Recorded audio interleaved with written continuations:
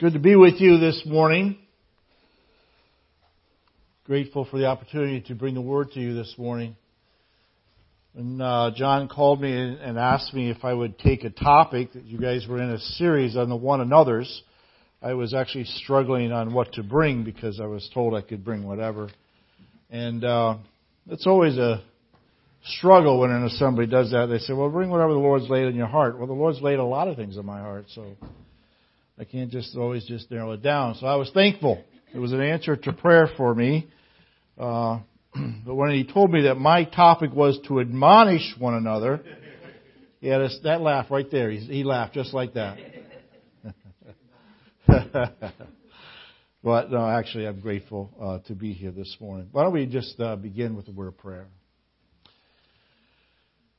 Father, this morning we come to you humbly in our hearts, ask for your help. We ask for your help that you would reach into our hearts and show us the things and the truths that are written within your word. Lord, we recognize again that we are feeble-minded in many ways, and the Scriptures are a way to strengthen us spiritually and to make us more like your Son. So, Lord, we would ask this morning that every heart that is here is ready to receive you and to receive the things of the truth. And so, Lord, I ask, Lord, for your help in delivering this morning. We pray in Jesus' name. Amen. So, my topic is to admonish one another, and it's taken from a verse in Romans chapter 15. Romans chapter 15. It's interesting to embark on this study. To what I did, I immediately just looked up admonish and what does it mean, and I went through the Greek and read every passage that there is where that word is used. And one of the things that I came away with is that we shouldn't look at this topic in a negative light. It's to admonish one another is a good and necessary thing. And I hope that we'll be able to see that as we go through the Scriptures this morning. So in Romans chapter 15 and verse 14, it says this, "Now I myself am confident concerning you, my brethren, that you also are full of goodness, filled with all knowledge, able also to admonish one another." Now first, as you look at the word admonish, the Strong says that this Greek word that is used here means to put into one's mind by caution or gentle reproof. To put into one's mind is to point something out to somebody. So they're living their life, whatever it is, whatever they're doing, and then you notice something that's amiss in their life and you put it to their mind, or you point it out. Vines tells us that its use here in Romans is a verb, and it's used as an instruction of warning. Now, the difference between to teach and to admonish, I hope to be able to get to a little bit later, but teaching is chiefly the imparting of a positive truth, while to admonish is to correct wrongs. And sometimes to do that, it calls for a warning. Sometimes, when you admonish somebody, you need to do it gently, kindly, and that's all that is needed. But there might be other times, and we're going to look at some of those times, when you need to be a little bit more forceful, but not with anger. In other words, you need to be able to express the warning without getting up in somebody's face. You know what I mean? Now, this word for admonish, this Greek word, which I have trouble pronouncing English words, so I'm not even going to try and pronounce a Greek word, but this word is used 8 times in the New Testament Scriptures. And every time it's used, it's by the Apostle Paul. And in fact, even in Acts, which we're going to go to, when Luke uses the word, he's using it in the context of Paul giving his speech. And so every time it's used by the Apostle Paul. Now we want to take a look at Romans chapter 15 and verse 14, sort of as our jump-off point for the whole topic. What I like to do sometimes is I like to take a look at different versions of the Scriptures to see what they have to say. Most of them have the word admonish in them. But the ESV and the NIV both have, instead of admonish one another, it has to instruct one another. And while part of admonishing is instruction, I don't think that the word instruct has the force of the Greek word that is here. J.B. Phillips, in his translation, he translates the verse this way. He says, "For myself, I feel certain that you, my brothers, have real Christian character and experience, and that you are capable of keeping each other on the right road." I want to read that again. "For myself, I feel certain that you, my brothers, have real Christian character and experience, and that you are capable of keeping each other on the right road." You see, I think Phillips captures the goal of admonishment when he says, keeping each other on the right road. Because that's really the purpose of the admonishment, isn't it? The purpose is to, when you see something that is amiss in somebody's life, and you come alongside them and you let them know what you see, the whole purpose that you have in mind is to bring them back onto that narrow path which we have been called to walk on.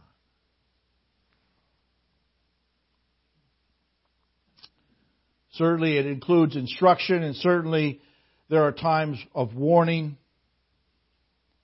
But the whole idea is that sometimes we need to use a little bit of firmness to get somebody back on track. Now, Paul here, by the Holy Spirit, is writing to a letter to Romans. And in this letter, he lays out the legal argument for salvation, and then he moves into what that salvation means in terms of sanctification.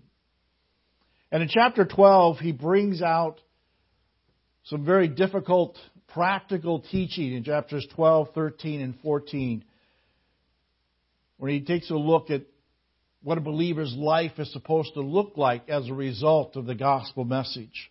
And when he comes to chapter 15, he's drawing this letter to a close.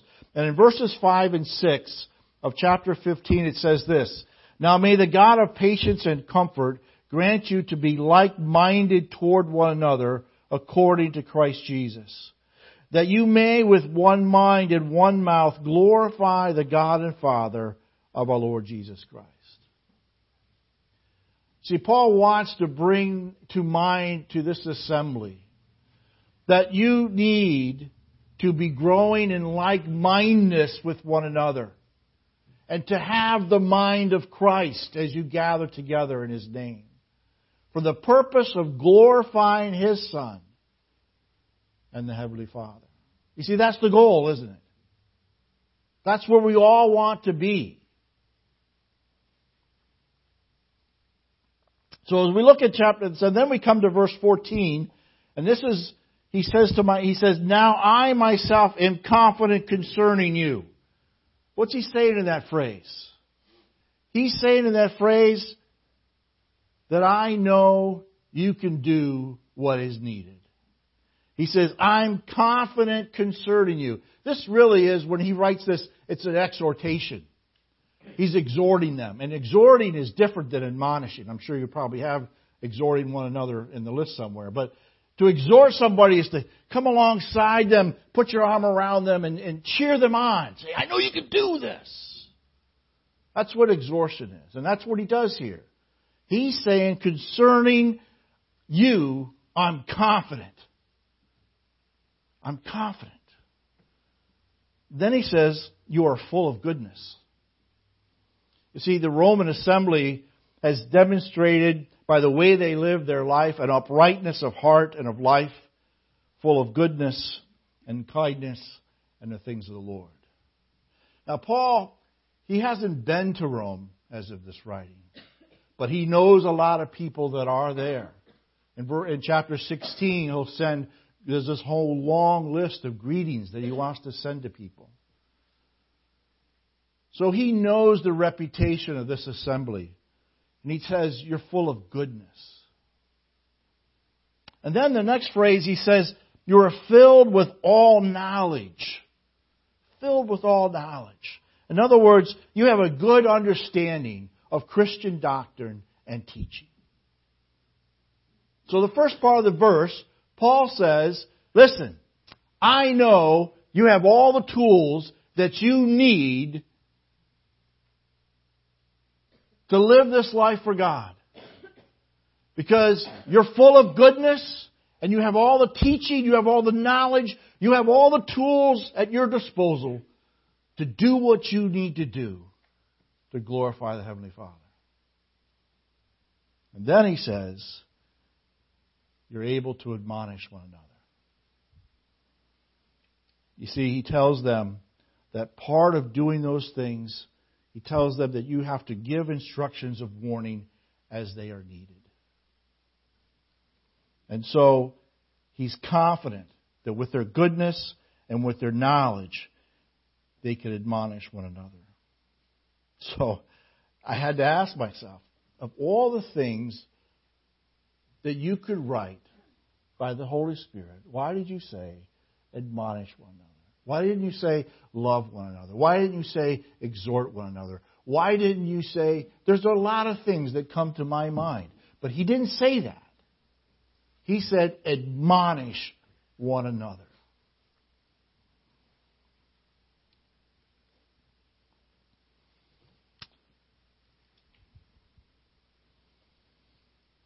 So I thought about that, and then I thought of J.B. Phillips's translation, keeping each other on the right road. You see, the road that we're on is not an easy road. You know, if you come to know the Lord Jesus as your Savior and you seek to serve Him and to be faithful to Him, you are not going to have an easy life. So, this is not for the faint of heart. The world is against you in every way possible. Life as a believer in the Lord Jesus Christ is a life of continual conflict and battles. Not only with your own self, but from all the influence on the outside. And you need to be kept and helped along to be on the narrow road. And so Paul writes that you're able with these tools to admonish one another. You're able to hold each other accountable in your spiritual lives. That's what he wants. Hold each other accountable. So, here's the first point I want to make in regards to this whole idea of admonishing one another. I think that as I have looked at this verse and others around it, that there needs to be a certain level of spiritual maturity in order to pull this off. Now, what does that mean? Am I saying that only the spiritually mature can do it? Am I saying that that spiritually mature people are not in need of admonishing? No, I'm not saying that. What I am saying is that both parties, the one who's doing the admonishing and the one who is being admonished, both parties need to keep in mind the goal, and that is to be of one mind in Christ. Both parties need to keep in mind the perspective that we are to live a life of godliness, and that anything that interrupts that ought to be pointed out in our lives so that we can take care of it. This does not mean that the one doing the admonishing is necessarily more mature than the one who is receiving it. It doesn't mean that at all. All it means is that I, in my spiritual discernment, looked at you and your life and see something that needs to be corrected. Or vice versa. But you need to understand that we cannot allow ourselves to be puffed up if we're doing the admonishing, nor can we allow ourselves to be afraid of receiving that admonishment. Because it's meant for our good.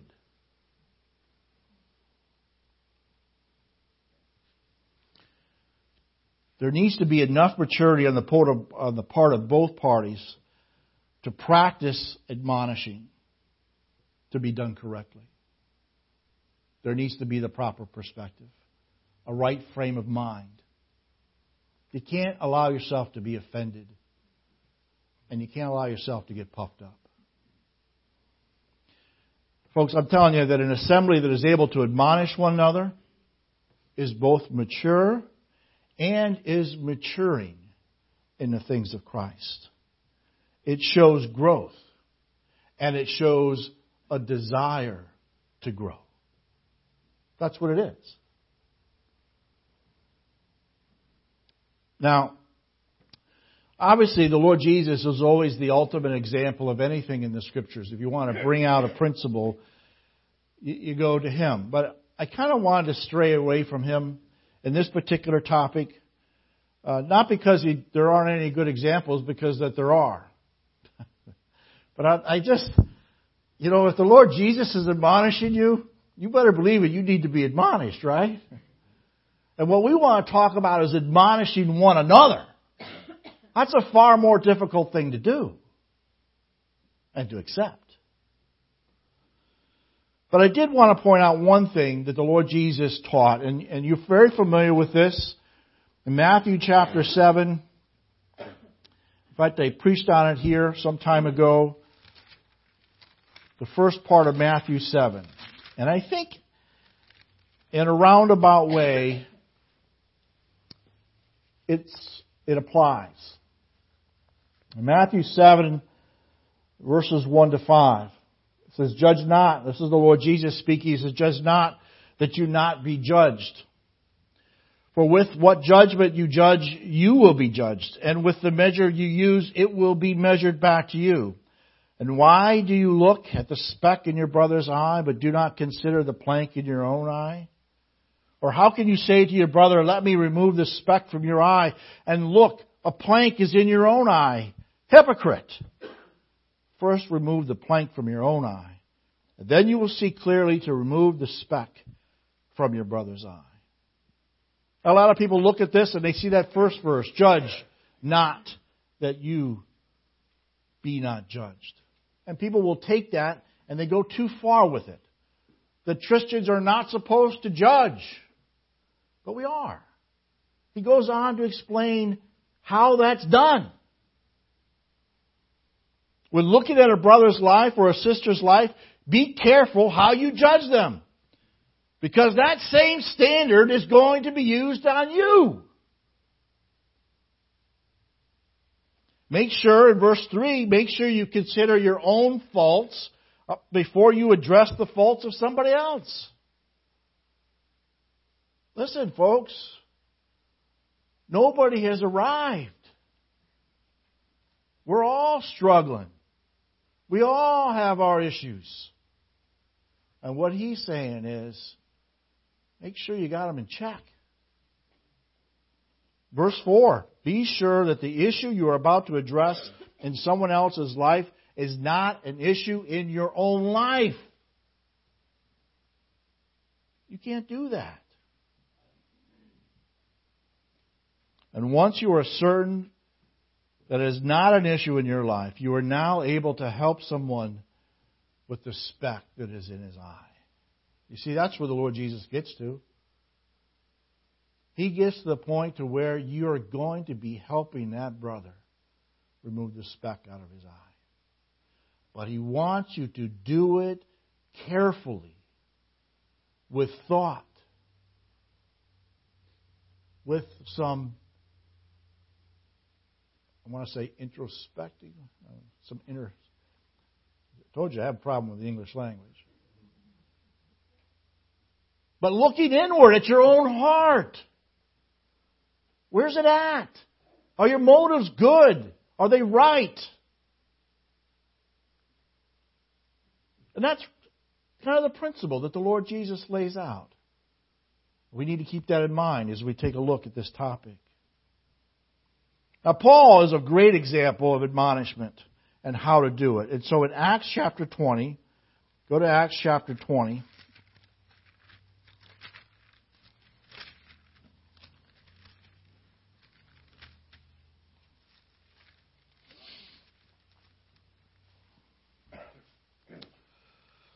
This is one of those times when you see the word, well, let's just read the verse. Acts chapter 20, we're going to read verse 31. This is Paul who is speaking, and he's speaking to the Ephesian elders. And he says, "Therefore watch and remember that for 3 years I did not cease to warn everyone night and day with tears." Now, Paul here is addressing the Ephesian elders, and he has told them previous to this verse that he has kept nothing back, that he has proclaimed to them the whole truth, everything that is needed to everyone and for everyone, and that he is innocent of their blood. That's an amazing statement to me. Innocent of their blood. He tells them to take heed to themselves and to the flock as he speaks to the elders, for he knows that false teachers will come in and seek to destroy the flock.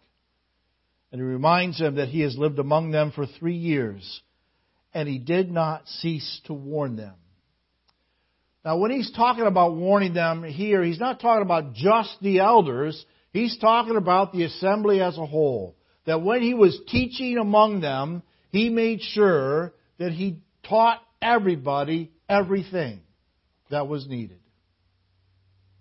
The word to warn here, used by Paul, is the same Greek word translated in Romans as admonish.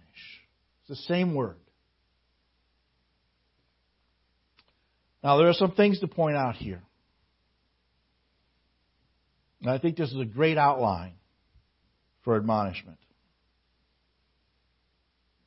First of all, he says that he does so night and day, that he did not cease from warning. That's what he says. Admonishing is not an easy thing to do. There are risks involved in doing so. You don't know how it's going to be received. And so there's a risk of personal conflict. Nobody likes that. And yet, if you read through the Scriptures, you can't read the Scriptures without finding warnings all the time, throughout all of them, about guarding your heart, about being careful to make good decisions, to be diligent, to be wise. Most of Paul's epistles have some kind of admonishment in it. In fact, 1 Corinthians is all about admonishing. That's that whole epistle. He is correcting wrongs in that assembly. And he's letting them have it with both barrels. Why? Because he loves them. He loves them. Admonishing is needed. And the Scriptures tell us that it's necessary in order for us to grow spiritually. So night and day he does so. No matter the time. It has to be done. And no doubt Paul had many a sleepless night. When you've got an issue that's heavy on your heart and you want to address it, you can have a lot of sleepless nights.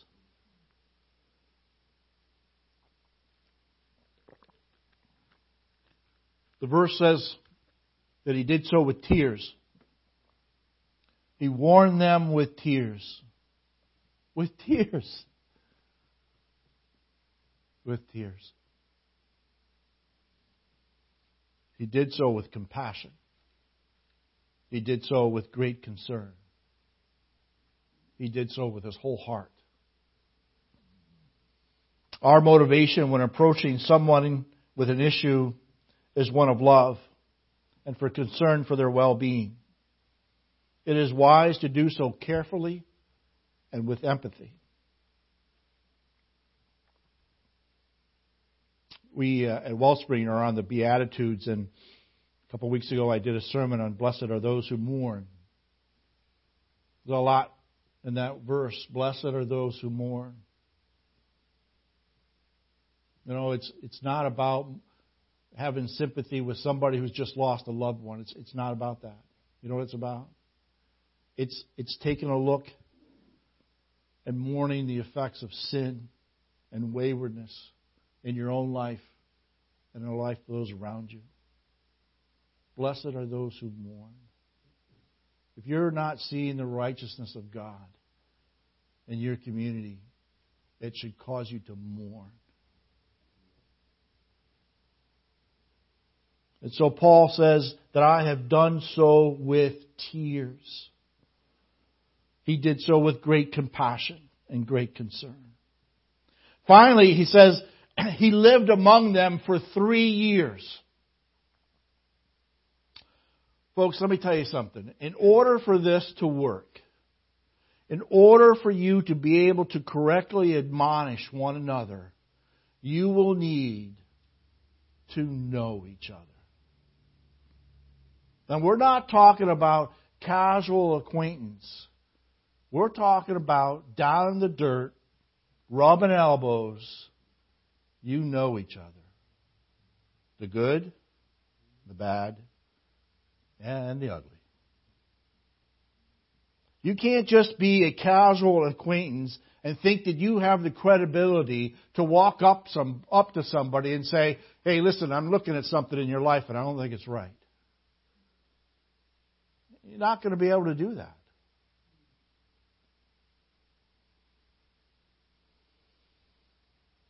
In fact, in 1 Corinthians 4, Paul writes to the Corinthians, I do not write these things to shame you, but as my beloved children, I warn you.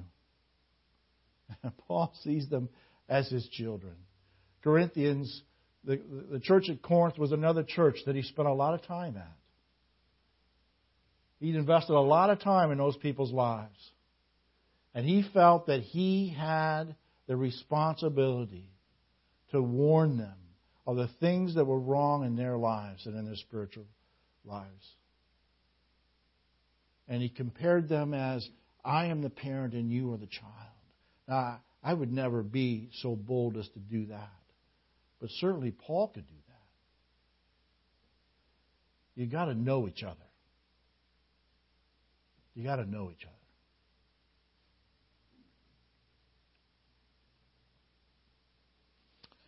Now there are 2 verses in the New Testament. There are 2 verses where teaching and admonishing are referenced in the same verse. And for the sake of time, we're only going to look at one of them, and that is Colossians chapter 1. Colossians chapter 1. In fact, both verses are in the book of Colossians.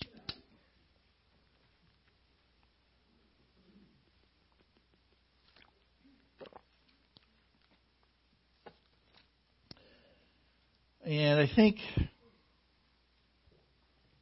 I'm going to start at verse 24, and we'll go down to verse 28, which is our target verse.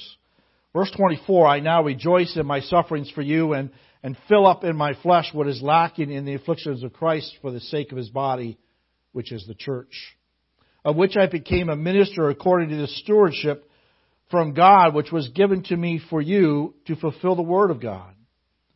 The mystery which has been hidden from ages and from generations, but now has been revealed to the saints, to his saints.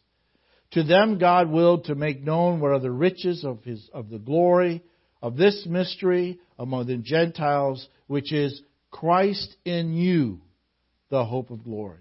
Him we preach, warning every man, and teaching every man in all wisdom, that we may present every man perfect in Christ Jesus. Now again, the word for warning is the exact same Greek word used in Romans for admonish. And Paul is writing by the Holy Spirit and saying that I have been given a ministry, and that in fulfilling this ministry he is to make known what are the riches of the glory of this mystery among the Gentiles, which is Christ in you. To do that, Paul says he must preach, warn, and teach. Preaching is to proclaim. In this verse, Paul says, I proclaim Christ. It is Christ that I've held up before you. And it is Christ that I preach to you. Then he has to do warning and teaching. And what's interesting to me is that they go hand in hand, but they are listed here separately. There is a distinction between the two of them. Teaching is to give instructions in matters of Christian doctrine. Admonishing is the practical side of that doctrine when somebody goes astray. It's always nice to have some kind of illustration. So, when our kids were young, we did a lot of camping, and kids love campfires, right? They love campfires. Well, adults do too. But one of the things I love about campfires is they get to cook marshmallows, right? And you put a marshmallow on a stick, and you teach your kid how to cook that marshmallow so that it doesn't catch on fire. Because what happens when it catches on fire? What are they going to do? Oh, yeah. That thing starts swinging everywhere. Right? And so there's this teaching part that says, listen, I don't want this thing to catch on fire. Keep it so far away, over here by the coals, not so much on the flame. Don't get it too close. Turn it. Get it to a nice golden brown. But if it catches on fire, I want you to bring it and blow on it. I don't want you to throw it away. I don't want you to do that. Someone's going to get hurt. Well, they're kids. So what's the first thing they do? Next thing you know, it's flying. It hits somebody. Something burns. You know what I'm talking about. Teaching and admonishing. I taught them what to do. They didn't do it. Now I need to admonish. Hey! Don't do that. You understand the difference? Teaching and admonishing. In this verse, he says that he admonishes in all wisdom. Now, folks, wisdom is needed in this particular, to carry out this particular command. Wisdom is needed. Wisdom in spiritual matters, especially for teaching and admonishing others. Wisdom that comes from the Scriptures. Wisdom that comes from prayer. Wisdom that comes from seeking advice. Wisdom. And then in this verse, he says that the goal is that we may present every man perfect in Christ Jesus. There it is again, isn't it? The goal is the same. To keep him on the road, to bring glory to the Lord, to make every man perfect in Christ Jesus. The aim is to bring perfection, the perfection of Christ in somebody's life. We're not trying to hurt someone. We're not trying to bring somebody down. We're not trying to puff ourselves up. Our goal is to bring somebody to a point of perfection in Christ. That's what we want. Keep that in mind.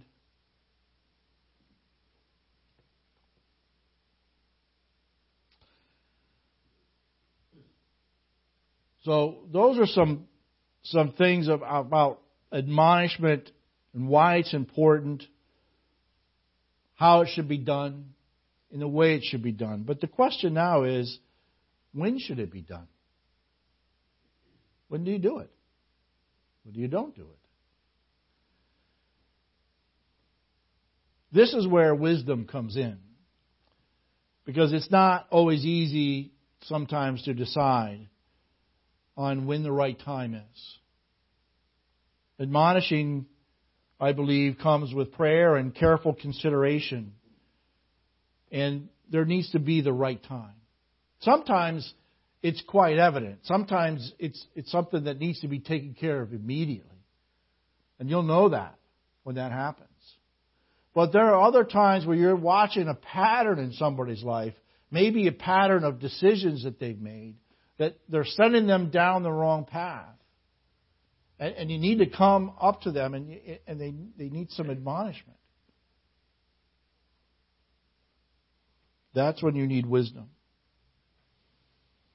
Let's go to 2 Thessalonians chapter 3.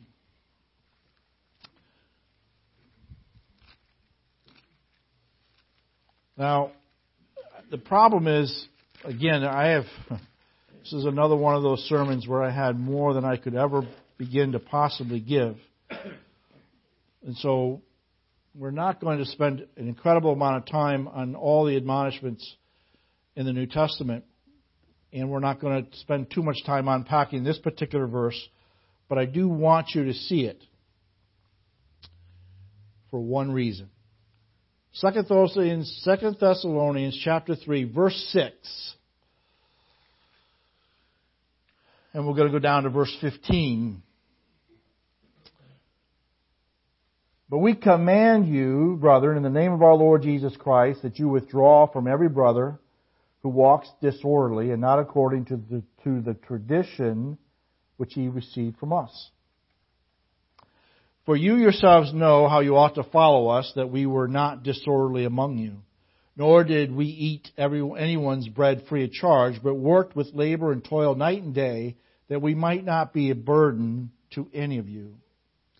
Not because we do not have authority, but to make ourselves an example of how you ought to follow us. For even when we were with you, we commanded you this: if anyone will not work, neither shall he eat.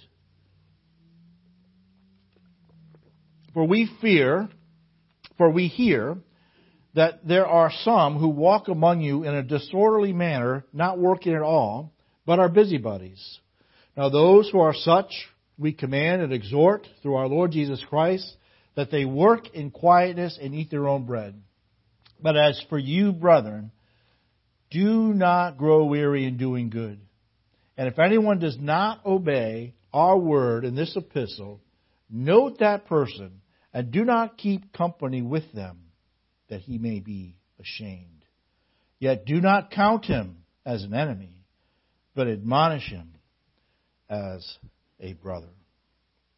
Now, Paul is addressing a specific issue in the Thessalonian church. There's an error concerning the day of the Lord, an error in the teaching that has arrived in there. And some in the assembly are not working and they are not providing for their own needs, but rather they are requiring that others within the assembly provide for them. And they have become busybodies and they are disrupting the order of the assembly as a whole. And Paul here, again, gives the same warning, not just in this letter, but he had given the same warning earlier in the first letter to the Thessalonians. And apparently, either the Thessalonians did not listen or it had not really bore any fruit.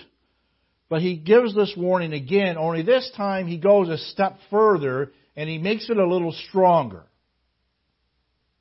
It's more than just admonishing somebody, but he actually goes to the point where he says, listen, I want you to make note of somebody who is doing this, and I want you to not keep company with that person.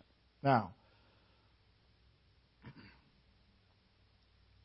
some will think that that's put out of fellowship, but I don't think that that's what that is. 1 Corinthians chapter 5, if you know that chapter, that's where the assembly is told to put the sinning brother out of your fellowship. Why? Because that is a brother who is in open sin. And he's in the assembly. And they're being told, you've got to get rid of that. until he repents. And if he repents, then you bring him back in. But in this particular case, I think it is that stop enabling this guy. Stop enabling them. Don't invite him over for dinner. Don't be socializing with this guy. Don't be encouraging this behavior. That's what he's trying to say here. At least that's my sense of it. Do not keep company with him that he may be ashamed. And once again, the goal is to bring repentance and to restore. But Paul says, do not count him as an enemy. He's not an enemy. This is a brother in the Lord who's gone astray. He's got some wrong teaching in his head. And it needs to be corrected. And Paul says, admonish him as a brother. That's with love, with concern, but with firmness.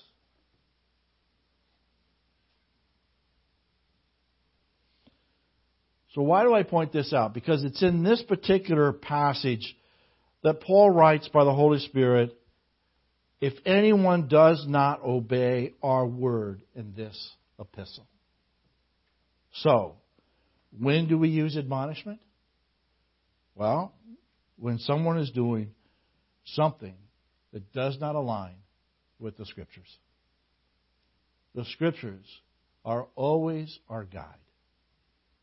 And when there's some kind of wrong thinking, when there's some kind of wrong perspective, when there's some kind of wrong behavior, whatever that is, you'll need to define it. You'll know when it comes up. But if it does not align with the Word of God, then you need to start praying about that.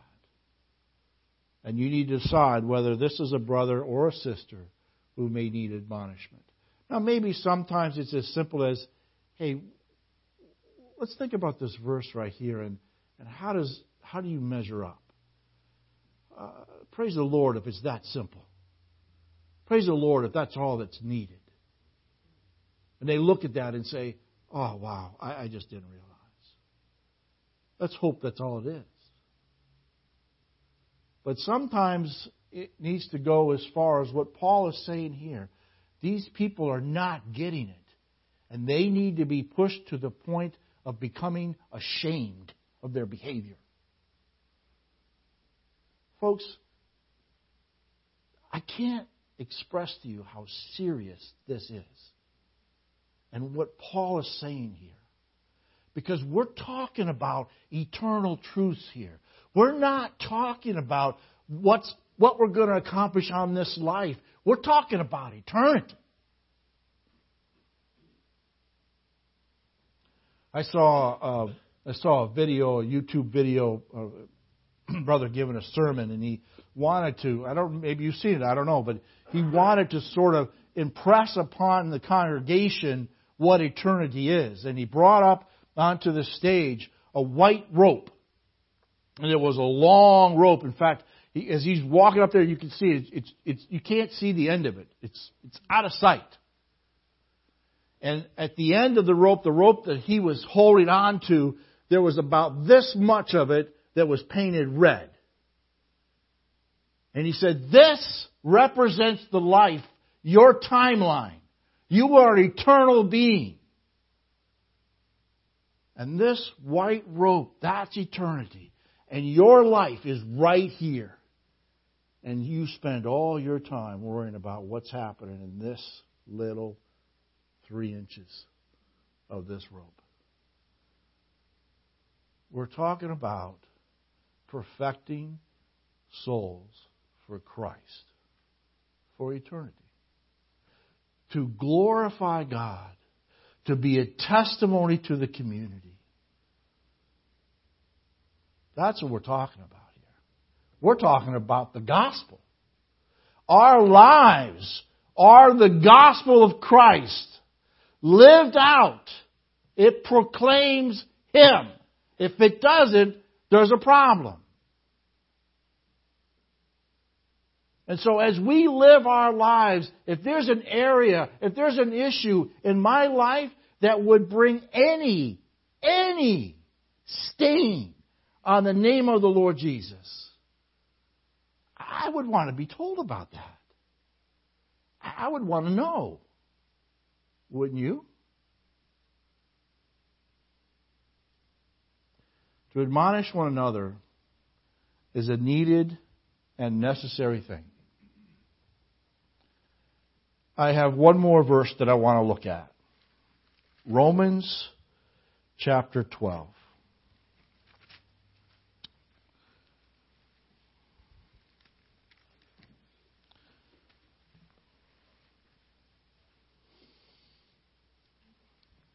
Romans chapter 12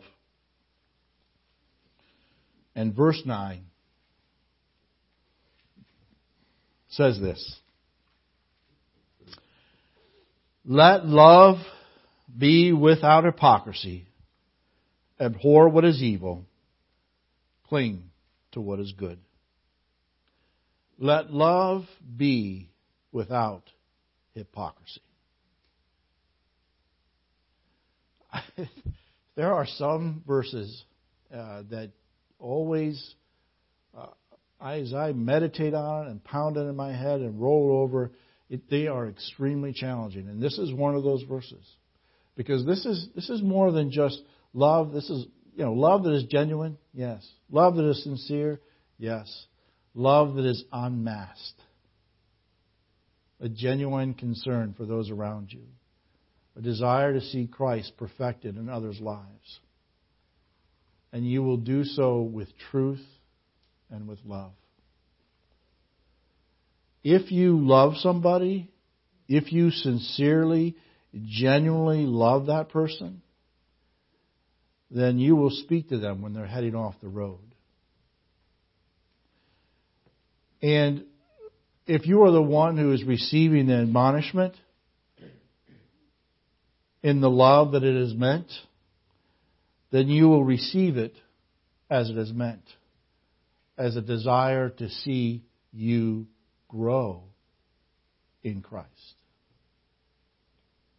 Amen? Let's pray.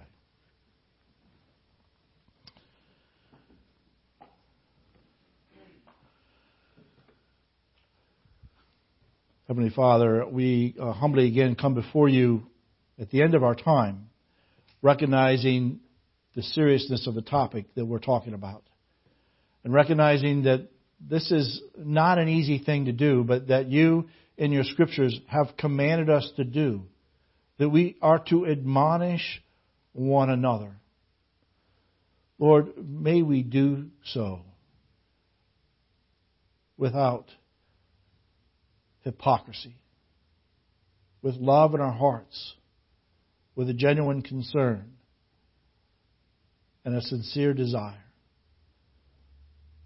to see the gospel of Jesus Christ perfected in the lives of our brothers and sisters around us, that we as an assembly might be a brighter light for the gospel of Christ.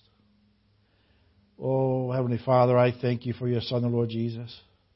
I thank you for His willingness to go to the cross. I am so grateful that He did not stay in that grave. And that life for us, our life of hope, is in Him.